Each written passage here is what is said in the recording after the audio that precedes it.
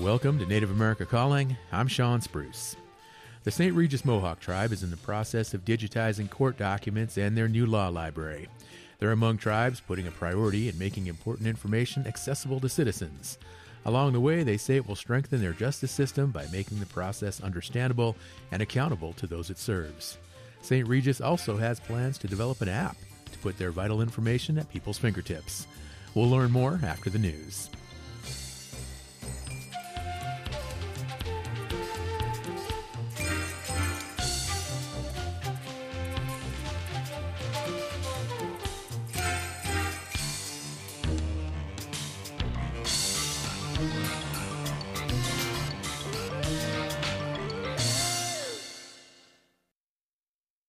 This is National Native News. I'm Jill Freitas, sitting in for Antonia Gonzalez. Interior Secretary Deb Haaland is making history as the first Native American to serve as the U.S. Cabinet Secretary. While she's beloved in Indian country, at the National Congress of American Indians winter session, some tribal leaders report they still don't see the Interior Department as an ally. Matt Laszlo has the story from Washington. In his State of Tribal Nations address on Monday, NCAI President Mark Maccaro tipped his hat to President Joe Biden. Under this presidency, there are more Native Americans in the highest levels of government than ever before, from the White House to so many agencies of government. Bernadine Atchison, Council Chair of Alaska's Kainai Indian Tribe, praises Secretary Haaland. It's amazing because it sets good role models like for our children that, and grandchildren. Cheryl Andrews Maltese is chairwoman of the Wampanoag Tribe of Gayhetequina. We're on the island of what we call Nopi, and everybody else knows as Martha's Vineyard off the coast of Massachusetts. Andrews Maltese used to work for the Bureau of Indian Affairs and has high praise for Secretary Haaland. Still, she says her tribe has butted heads with the Biden administration over its 30 by 30 initiative to conserve 30% of America's land and water by 2030. Waters rose, creating our island over 10,000 years ago. So all the areas right out to what they call the continental shelf break, where it actually goes down, all that was dry land, and that has all of our living patterns and our archaeological history contained submerged underneath the water. But we're trying to protect that, and it seems to compete with the administration's need and desire to meet their 30 by 30 slogan. Dallas Owen is a member of the Sisseton Wahpeton Oyate tribe of North and South Dakota. He says his tribe is still jumping through too many federal hoops and hurdles. I know she's probably doing the best she can, but do I expect more? Yes. Am I going to be at a loss if nothing comes to fruition? Probably not, because I know the position she's in, and at the end of the day, unless they cut red tape, it's just what it is. Ashley Hemmers is an enrolled member of the Fort Mojave Indian Tribe. She says part of the way tribes were able to secure protections for the sacred Avikwame National Monument was through bypassing Washington and working with other tribes first. We're very sovereign-driven, so, we know we wanted to protect our sacred site, and, we can't rely on Washington, right? For National Native News, I'm Matt Laszlo in Washington. The Alaska Heritage Institute has published a book on the era of indigenous slavery in Alaska that endured more than 2 decades after the passage of the 13th Amendment to the federal Constitution, which abolished the practice 2 years before Alaska became part of the United States in 1867. The book is about a Haida man named Sakwa, who embarked on a courageous quest for freedom from his Tlingit owner and the trial that ultimately ended human bondage in 1886. Sakwa explores how slavery came to exist and persist in Alaska, despite the federal act that banned it. The book was written by journalists Jeff Landfield and Paxton Wolber, along with attorney Lee Baxter. The investigative special feature first appeared on the political news site, The Alaska Landmine, and was reprinted through SHI's Box of Knowledge series. Wolber says the story of slavery in North America is incomplete without an understanding of slavery in Alaska. The book is available on the See Alaska Institute website. I'm Jill Freitas.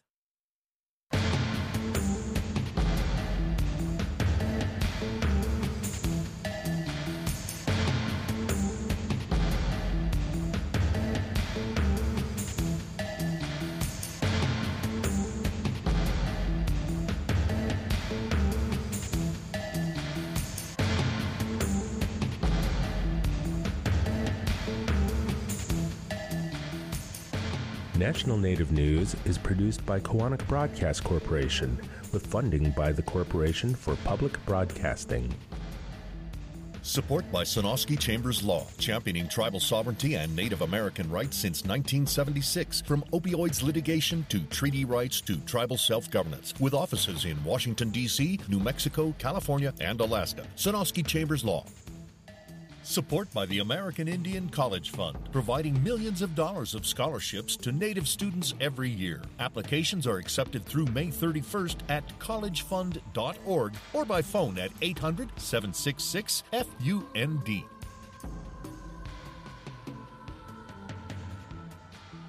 Native Voice One, the Native American Radio Network.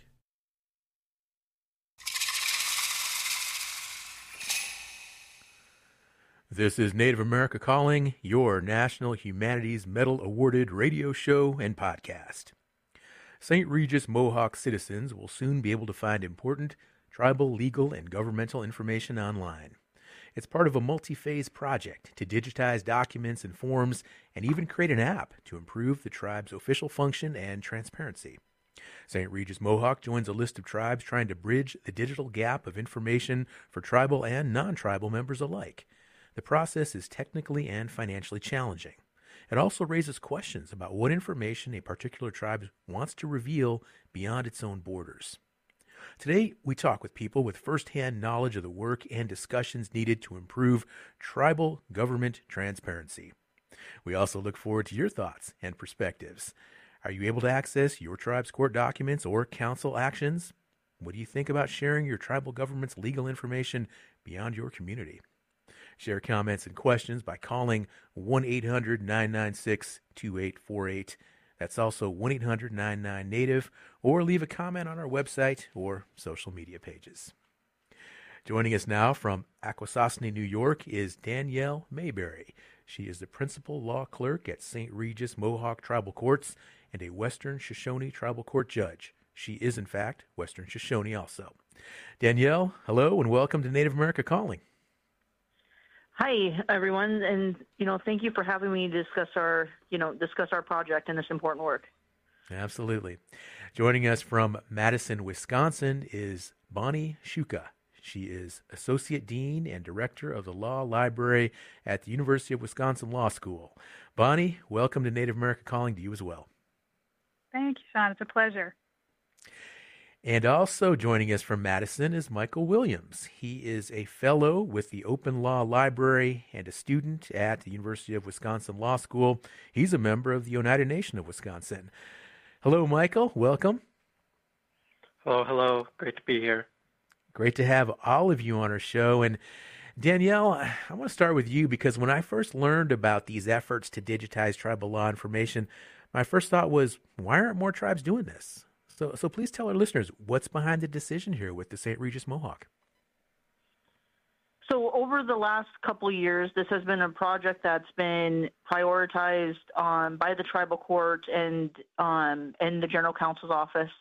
It's been a need identified because we have tribal members, other people utilizing tribal resources or doing business with the tribe and not having any knowledge of what laws are at play here. And a priority at the St. Regis Mohawk Tribal Courts, under Chief Judge Carrie Garrow, has been, we are working towards access to justice and making our court as user-friendly as possible. And this is just a necessary step in doing so, is making sure that tribal members, outside lawyers, everyone can access tribal laws. And at the St. Regis Mohawk Tribe, there's only a few places you can find our tribal laws. There is a tribal members portal, but oftentimes we've heard complaints about being able to access it. It's not user-friendly. And, these are great efforts by the tribe's communications office and the tribe's tech support team. But it's not filling the need, especially when you look and you realize that, okay, not just tribal members are utilizing the tribal court or entering into business with the with tribal members on the territory. so there has to be something more done. And then, at the tribal court, we post the laws on our tribal webpage, but that's still, those are little steps to the bigger problem. And so we have, tried to get this project together and, applied for CTAS grants and included this as part of our project. And then, the Open Law Library, I met David Greason at the NYJA conference a few years ago. And, this was kind of born out of that meeting was I met David and we were looking at applying for another CTAS grant and then realizing, in my conversations with him, there's other grant opportunities through the Institute of Museum and Library Services, IMLS. And, it just kind of took off from there. And it is a issue with tribes. There's not many tribes that have published their laws. And it's a need, at this recent NYJA conference, during one of my presentations, it was brought up, just in a presentation discussing legal writing, where we talk about the lack of accessibility to tribal laws and how many tribes have been working towards that and not knowing, where to get the funds or wanting to just know more about it. So it's a definite need within the tribal court realm. All right. And tribal government services. Uh-huh.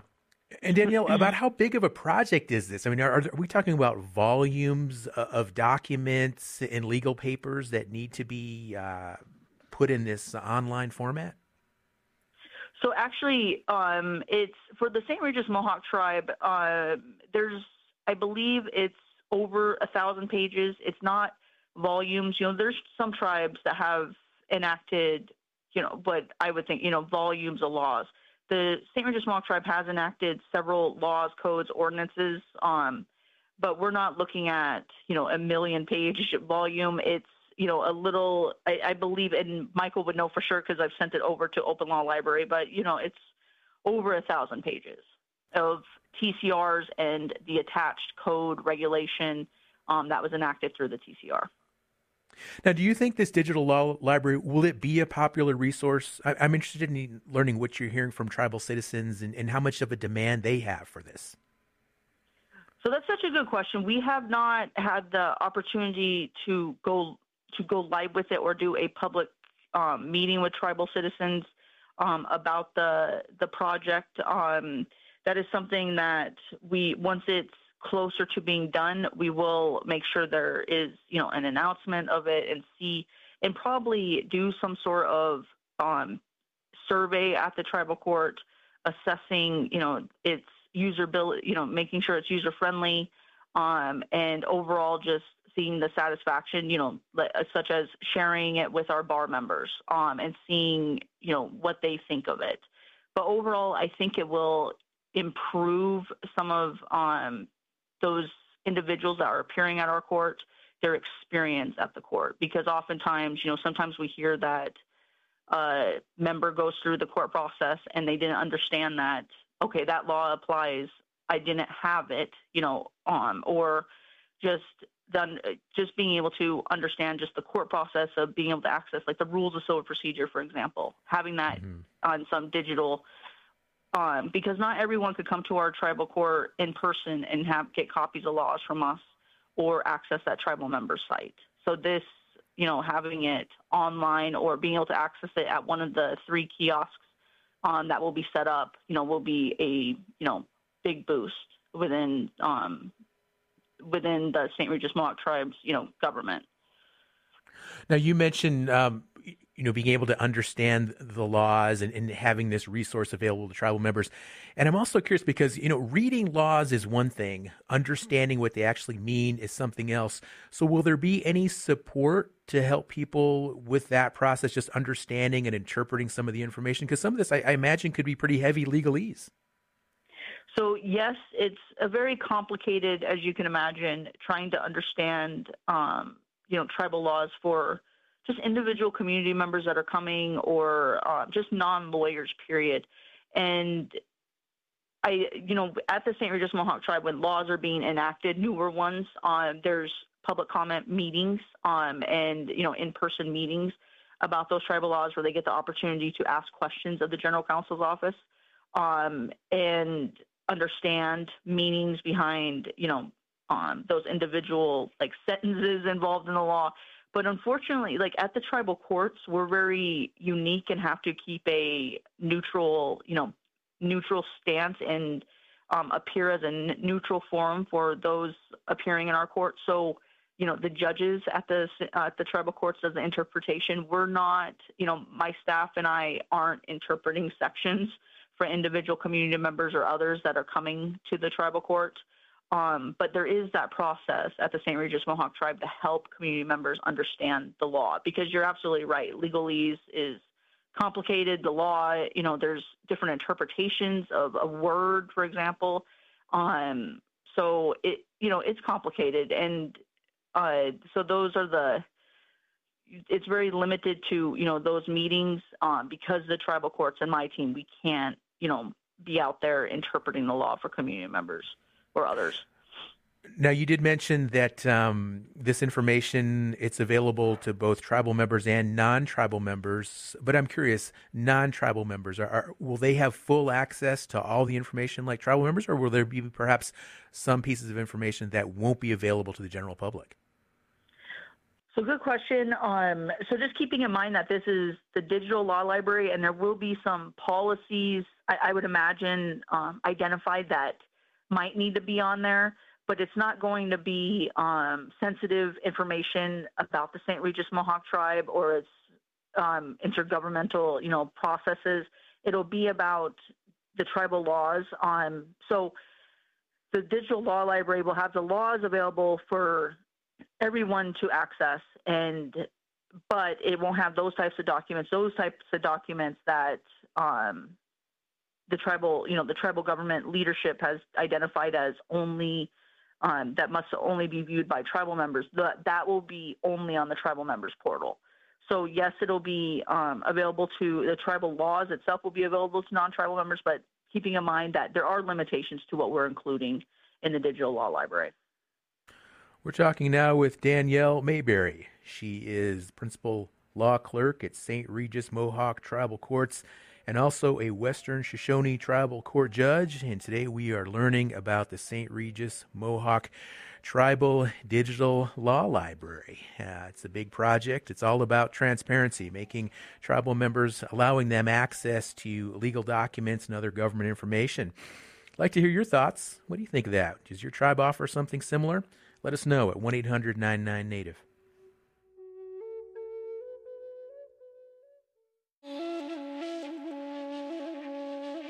The Hawaiian Supreme Court invoked the spirit of aloha in affirming the state's strict stance on firearms. The headline-making decision highlights the unique power behind a word that has a strong traditional connection. We'll look into the cultural and legal meaning of aloha on the next Native America Calling.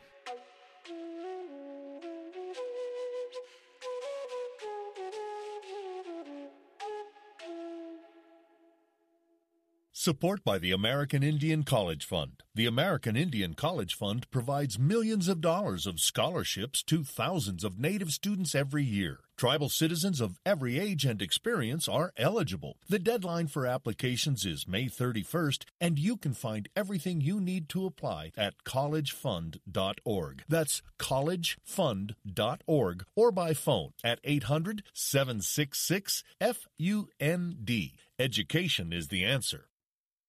Thank you for listening to Native America Calling. I'm Sean Spruce.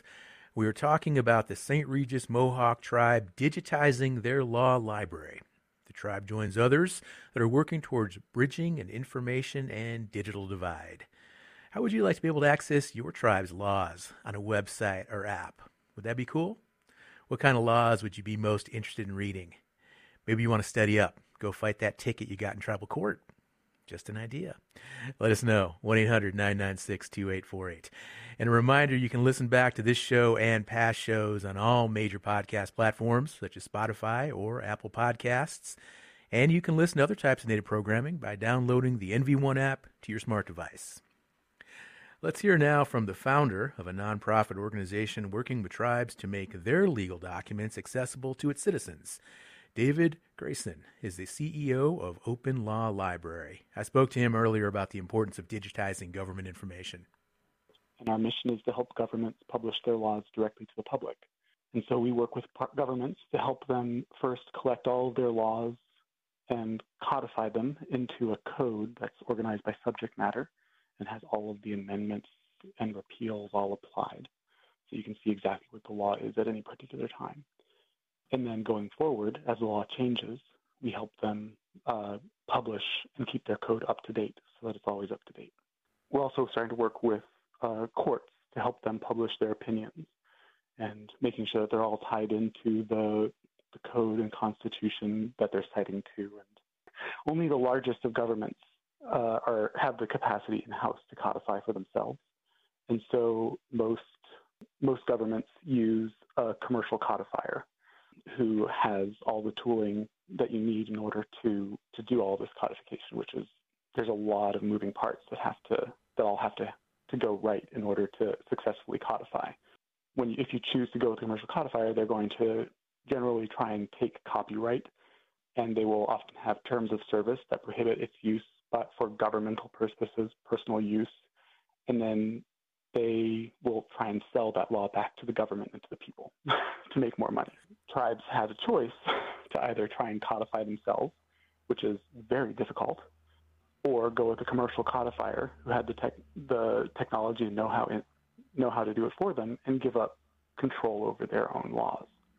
One of the reasons why we started the nonprofit was to ensure that capacity was available to governments without them having to give up control of their laws. Well, Daniel, tell us a little bit more about why you think this kind of work is so important, and what does it really mean for tribes to digitize but also open up access to information going forward? So I personally believe very strongly in making all official laws available to the public for two reasons. First, the people who are governed by those laws, the citizens, the people passing through, they need to know what the law is so that they can follow it, right? And so from an access to justice standpoint, from a due process standpoint, it's important that the people who are governed by a law be able to know that law.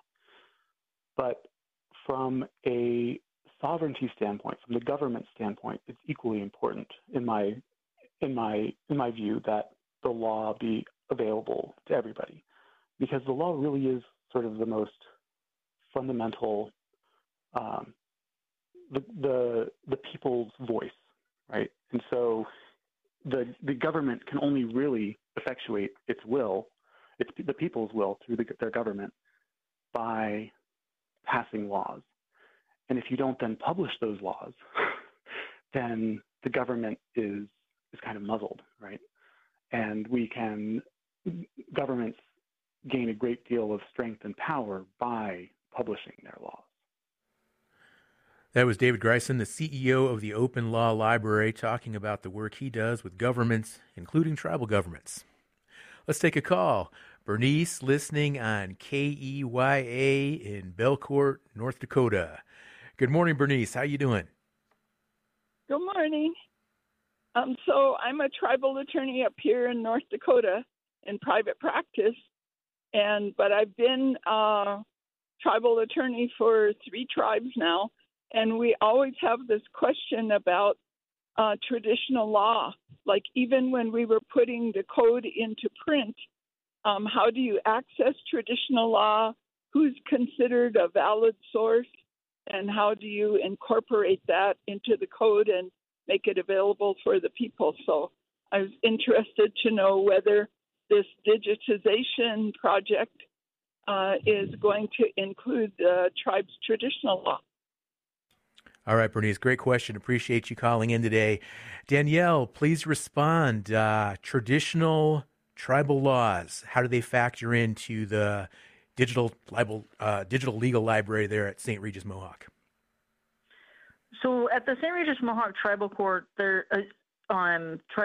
Regis Mohawk Tribe, is that there is this civil code that was enacted in I believe, 2005, 2007, somewhere in there, that really sets out the applicable laws of the St. Regis Mohawk Tribe and it lays out, written law, traditional law, and so far the St. Regis Mohawk Tribe has enacted several, written laws, and the tribal court often hears arguments of traditional law and specifically around, our probate cases. There's a lot that goes there, that arguments are presented. And so at those times, the court has allowed for those traditional law arguments. And currently for our project of codifying our tribal law, it has been focused on, our project has been just focused on codifying that, the written law. And it would, as David talked about, so any form of amendments. So if these laws were amended to include traditional law to further clarify points in our probate law or land dispute law, those amendments would make its way in there and account for the traditional law. So it's something that's, I think each tribe is unique. Each tribe has its different processes for adding traditional law into its modern, tribal governmental purposes and its laws. But at the St. Regis Mohawk Tribe, that for amendments to include traditional law, it would have to go through a certain process. And right now we're just focused on getting our written laws all codified. Thanks, Danielle. Let's broaden the discussion now with Bonnie Shuka at the University of Wisconsin Law School in Madison. And Bonnie, welcome again to the show. And how do you think that the St. Regis Mohawk and other tribal governments are going to be benefiting by having this legal information accessible online? Well, that's a great question. And I think Danielle and David have already sort of alluded to a lot of what I would also share, but I think, as you said, transparency, right? The right to know the laws by which we are governed is a fundamental right? So I think it's really important that citizens have access to laws, right, to protect and promote due process, equal protection, and access to justice, right? I think access to the law also improves the ability of citizens to evaluate laws and to communicate any concerns they might have with their elected leaders. Danielle has already mentioned some of the benefits for tribal leaders, judges, and attorneys, right? Having access to the law makes it easier and more effective and more efficient, right, to decide legal matters and for attorneys and judges to make decisions and attorneys to effectively represent their clients. But I would also add one thing that hasn't really been discussed yet was I think making tribal laws accessible also has the potential to encourage business development because I think if an individual or a company is interested in doing business with the tribe, they're going to want to know the laws by which that are subject to that relationship, right? So making the laws available might encourage more businesses to be willing to enter into those business relationships. And I think it also helps promote just a broader understanding, right? Public access to tribal law can help again, foster that broader understanding of tribal viewpoints and create a greater respect for tribal sovereignty kind of among the general public, among law students and non-Native attorneys who may not have as much experience or access to tribal law, but making it available can help give them, open up kind of a new area of law for them. Now, Bonnie, I'm sure tribes fall all across the spectrum here. Some tribes are very open and welcoming of sharing information. Other tribes have a lot of sensitivities and they don't like to share a lot of information. And what do we need to be aware of here with regard to just so many different tribal nations and information that perhaps they want to withhold from the public or perhaps they want to share it? How do you go about those conversations and those discussions? I think I would reiterate a lot of what David shared is that it really does depend on what the tribe, what their unique governance structure is, what their wishes are to be able to share things or not share things, right? I think some of the commercial publishers that he mentioned, are kind of, they have one way of doing things, right? And it may not fit with the individual Native nation and then the way that their government is structured, or information that they may not want to share, right? And I think products like the Open Law Library, the portal that they are developing, are, I think, a benefit because they can be customized, right, to whatever the tribe's governance structure is, whatever information they choose to share or not to share. And again, everything is put into the ownership and the choice of the nation to share as little or as much as they would like. And I'm just thinking of somebody, a tribal citizen, who maybe has access to one of these digital law libraries. I mean, what types of laws or what types of information do you think they'll be most interested in learning about? That's a great question. I'm not sure I can really speculate on that. I think, just the laws to which they are bound, there are so many different kinds of laws. I think anything and everything, right, that an individual citizen might want to know of their government. Now, it also opens up just a world of possibilities beyond the law. I mean, are there other discussions with regards to other types of transparency that tribes could share in a similar matter? Maybe financial information, maybe, information from tribal council meetings, and just a world of possibilities. Absolutely, right. I think the one of the strengths, as I said, of the Open Law Library system is that you can share whatever information you want to share, right? It doesn't have to just be, the laws. I think some of the, the resolutions, the constitutions, the codes, and now Open Law Library is working to add more tribal opinions as well, court opinions. So I think, the platform is I think dynamic enough that, whatever information one would want to share, that a nation would want to share, that they could probably figure out a way to do that. And how is this being paid for in terms of the tribes that are participating? It sounds like there are grants and other monies available to fund these projects, or are tribes paying for some of this out of pocket? I think both. I think some are paying, out of pocket, but Danielle mentioned the Institute of Museum and Library Services. And they have been very supportive of this work. They are a federal institute and a federal department, and they support libraries, right? So our UW Law Library received a grant from IMLS to sort of begin this initial work with partners, a number of different partners, including the Open Law Library, the National Indian Law Library at NARF, the Stockbridge-Munsee Tribe here in Wisconsin, and our Great Lakes Indigenous Law Center. And that project, again, was funded by the IMLS, sort of as the pilot project for the digitization of tribal laws. IMLS has also a separate kind of line of grants that are called Native American Library Services Enhancement Grants. And those grants are designed to support and assist individual tribes in improving core library services for their communities. But they have expressed to us that they would definitely be open to tribes through their libraries submitting grants kind of to help them with this digitization of their laws projects. So that's, it may be an avenue that people aren't as aware of, but I definitely I think that is one that I would encourage people to look at. And Bonnie, what's the first step? Like if a tribe wants to look into this, is interested in pursuing a digital law library, where do they begin? What's the first conversation? I would recommend that they go to the Open Law Library website, which is just openlawlib.org.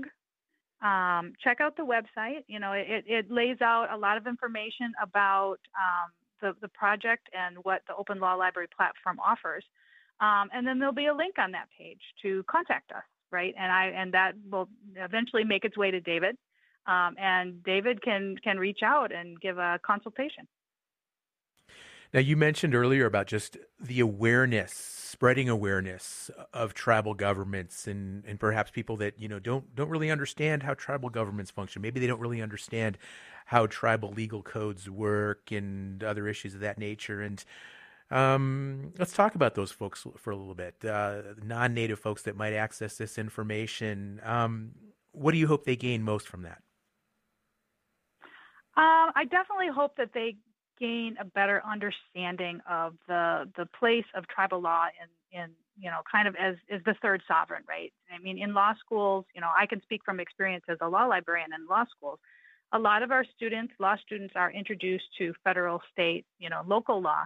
Tribal law doesn't, for a lot of law schools, tribal law doesn't really come in, to that equation, right? So I hope that project like this, by making tribal law more accessible, can help increase awareness among, again, in my universe, among law students and law faculty and legal scholars and attorneys about that, the place of tribal law and tribal sovereignty, and, and help increase respect and just awareness.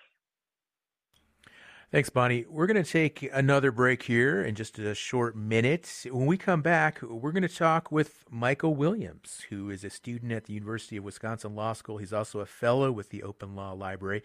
And we're going to learn a little bit more about what it actually takes to build one of these digital libraries in regard to the codification of these tribal laws. So stay with us. And if you have a question, if you have a comment, if you're interested in learning more about the digitization of government records, tribal government records, let us know. Chime in here. Let's get some more calls going. Love to hear your thoughts, your perspectives. What would it mean to you to be able to just pull out your phone and go to an app and pull up a tribal legal code, information like that at the tip of a finger? What would that mean to you? What would that mean to your family? What would it do for your community? Let us know at 1-800-996-2848. We've got open phone lines here, 1-800-996-2848.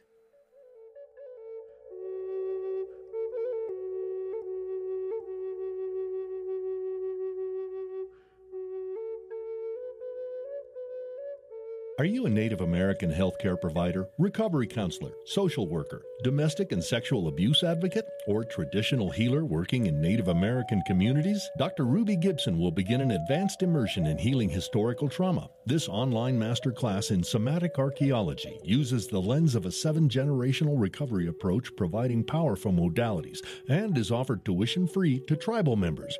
Registration deadline is March 1st. Info at freedomlodge.org, who support this show. You're listening to Native America Calling, and there is still time to join today's conversation about digitizing law libraries. Call us, 1-800-996-2848. 1-800-996-2848. Our next guest, Michael Williams, is a fellow with the Open Law Library and a student at the University of Wisconsin Law School. Michael, hello again, and tell us more about your work. Hi, yeah. So I work kind of on the ground with the laws from the tribes and the system that Open Law Library has built to, we normally get their laws in either PDF or Word document form. So if they're in PDF, we convert it to Word, and then we parse that Word document into another computer readable code called XML. And that makes it a little bit better to display on websites, and that's all converted over with our system into HTML, which is what the actual websites are built out of. And so my work is a lot with the parsing and just general, all the extra stuff that comes with the system. That sounds like a lot of just very exhaustive, a lot of time spent over a keyboard. How careful do you have to be? I mean, is there a lot of opportunity for error in this type of work? There definitely is room for error, but luckily there's a lot of tools that help us stop anything like that from happening. Our systems have their own internal checks that they have to go through before anything is published. But then even before that, we have to go through extra steps to actually publish the work to like the live site. So it takes a couple of layers before it would actually cause any problems for the public. Let's take another caller. Bobby, listening online in Fort Defiance, Arizona. Good morning, Bobby. Welcome to the show. Good morning. I was just wanting to make a comment that the Navajo Nation government has all of their information online. If you go to navajo-nsn.gov, under the Navajo Nation Council one, it says legislative. When you select that, you go to Office of Legislation Services or Legislative Services, and then on the top it says Navajo Nation codes, and they're all listed there, all the codes. There's a little index that tells you Title 1 all the way down to Title 26. All right. So they're all listed there, and then also on the same Navajo Nation webpage, you have the judicial branch also listed there. And if you go to the one that says judicial districts, and then it has there, everything about the courts, rules of the courts, civil procedures, ABBA rules of procedures, whatever you can think of, domestic violence proceedings, probate, pro bono rules, repossession proceedings, small claims. It's all listed there. The only thing they don't have currently are any of the other forms, say like you want to file a small claims. They don't have that small claims online, so they usually tell people to go to DNA Legal Services, and they can get the information from them there. But on the main website for the judicial branch, they have a lot of information there. They even have Supreme Court opinions and everything listed. Bobby, this is great information. I'm glad you called. And I want to ask you, who all is accessing this information? And I'm curious, what kinds of laws are people most interested in learning about? Anybody can access it. It doesn't have to be a specific person. You just have to know the website information, which, like for the courts, it's courts.navajo-nsn.gov. And then for the legislative branch, go to Legislative Services. There's this nnols.org, and anybody can pull up any of the information. And if you're wanting documents from court hearings and stuff, you can go to the courts and ask them to either email you or fax you, or even just pick up in person a release for public records form, and you can get whatever case, provided it's not sealed, then you can get any of the information you need there. Bobby, really appreciate this call. Great information being shared. That's Bobby, Fort Defiance, Arizona. Navajo Nation information, legal information, all online. Michael, back to you. And one thing that I've learned about this show, about this topic doing this show, is that this whole process of codifying legal information, all governments, it's not just tribal governments, but all governments, municipal governments, city governments, have a need to work with services such as the Open Law Library. And I'm curious to know, when working with a tribal legal system as opposed to maybe a city, state, or even a federal system, is the process different for the work you do? Yeah, that's something that I think about a lot as a tribal citizen myself. That's kind of what I've come to work at Open Law Library to do, is to consider that and see what kind of processes we can change to make it adapt better for tribal nations. But I think generally they are pretty similar. We go through the same kind of figuring out what laws the tribal nation wants to publish, getting those laws into the right formats, and then presenting that in a way that the tribal nations want it to be presented. So really, there's a lot of similarities, but that's something that I hope to explore with my work here, is to try to adapt it better for tribal nations. Now, what is it, Michael, that got you interested in this kind of work? And is this something that you think you'll pursue, this type of legal work, once you finish law school? Yeah, so it actually started with, as Bonnie had kind of mentioned a little bit, the cases. I started with some research uh, collecting metadata for the Oneida Nation for their judiciary branch, and collecting all the information of the cases and creating nice summaries for them.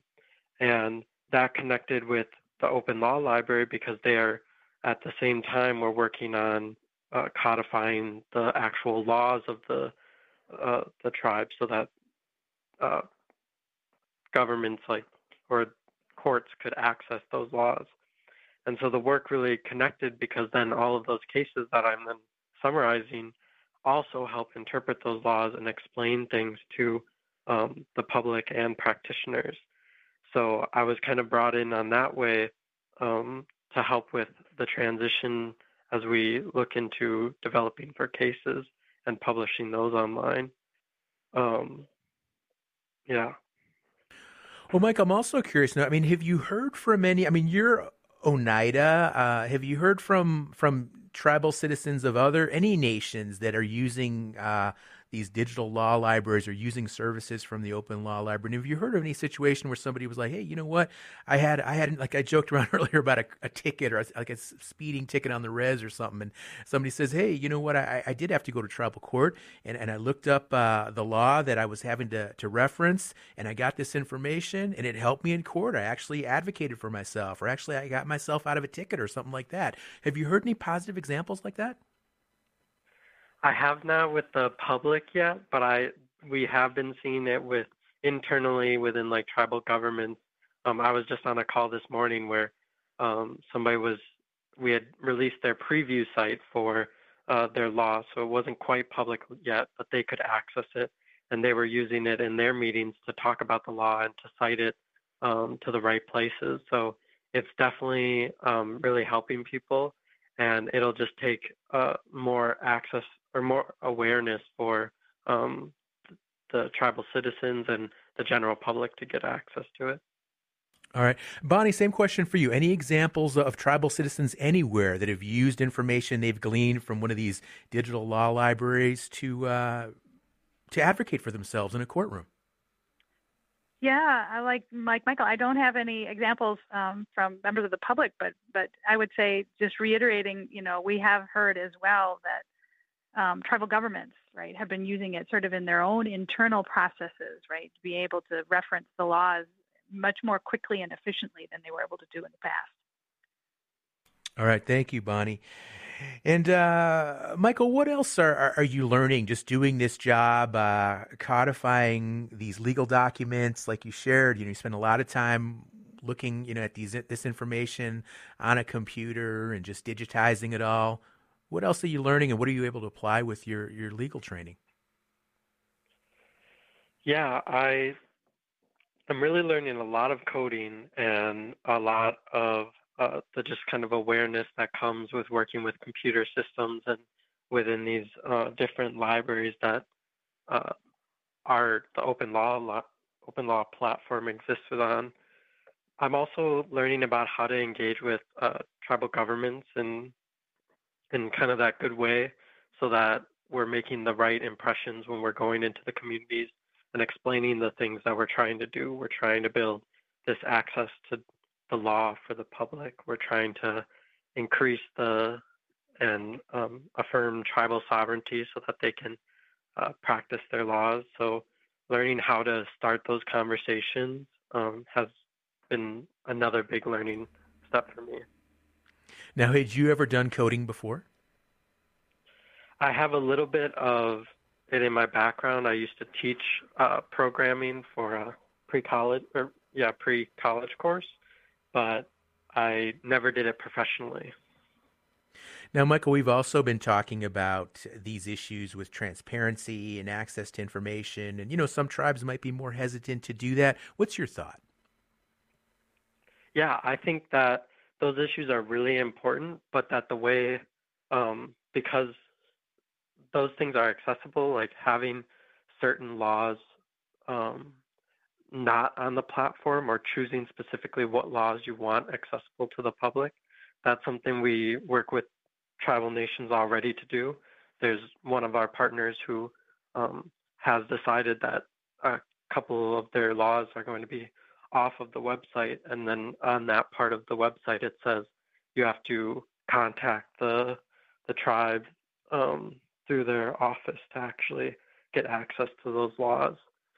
So I think there's a lot of flexibility there for tribal nations to publish the things that they want to publish, and really their publishing is going to intersect with, or what they want to publish is going to intersect with what they want the public to have access to, because those kind of traditional laws or those things that are more sacred and you want to keep within the nation, those you don't really want to publish anyways to the public, so they're better kept within the tribe.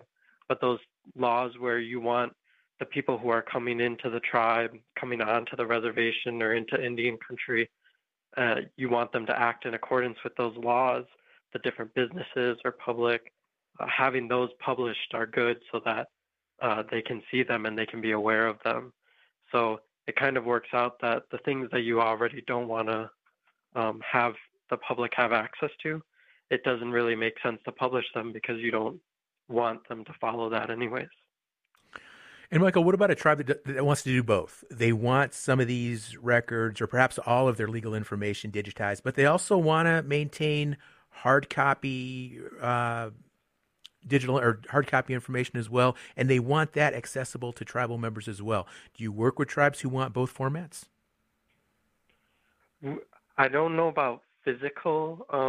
We don't print them to my knowledge yet, but we do work to have them in their original format. So those original PDFs and of the cases and the codes, we try to have those accessible on the website right next to the website version.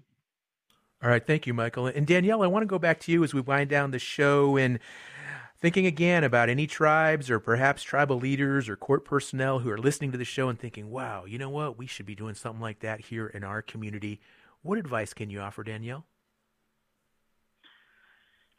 I would recommend, that Bonnie had, spoken to is just, first just looking at the types of companies you want to go to and looking at Open Law Library. They are different and unique compared to the other big publishers used to codify laws. They support, just data sovereignty, the tribes retain control over our own laws. And also think about, what you want to publish. Like Michael went through, if you have traditional laws, do you want that published? Do you want it to be available to the public? And to bring together those people that are most impacted by it within your tribal governments. When I first started working on the application for the enhancement grant, I brought in those tribal offices that are most on the ground involved with tribal laws. So at the St. Regis Mohawk Tribe, that's the tribal clerk's office, that's general counsel's office. There's, and these other offices that might be interested in one day, having something available on these kiosks that we're going to get and having their documents on there as well. And just thinking about, why you want to pursue this, and those things that we talked about, access to justice, sovereignty, transparency, because it does overall, help community members, tribal members understand your tribal laws, and increases also, one other element is just your legitimacy as a government. As tribal governments, tribal courts, we're constantly under the microscope of state, local governments, the Supreme Court, and they are constantly criticizing, tribes for just not behaving, what they think, not behaving like governments do, or they have hidden laws, and just thinking about that, it increases if you have access to it. Your community members know, okay, this is what I am supposed to do. These are my duties as a tribal member. I'm so, basic traffic law, something like that. And I have access to it, or, and those are just things to think about. And I can, just IDing which laws, but just overall thinking about what you want to accomplish. Danielle, thank you so much, along with our other guests, Bonnie Shuka, Michael Williams, and David Greisen, for an interesting conversation on digitizing legal records, tribal communities. Join us again tomorrow. We'll learn about a unique discussion taking place in Hawaii about the concept of aloha. Hope you'll tune in.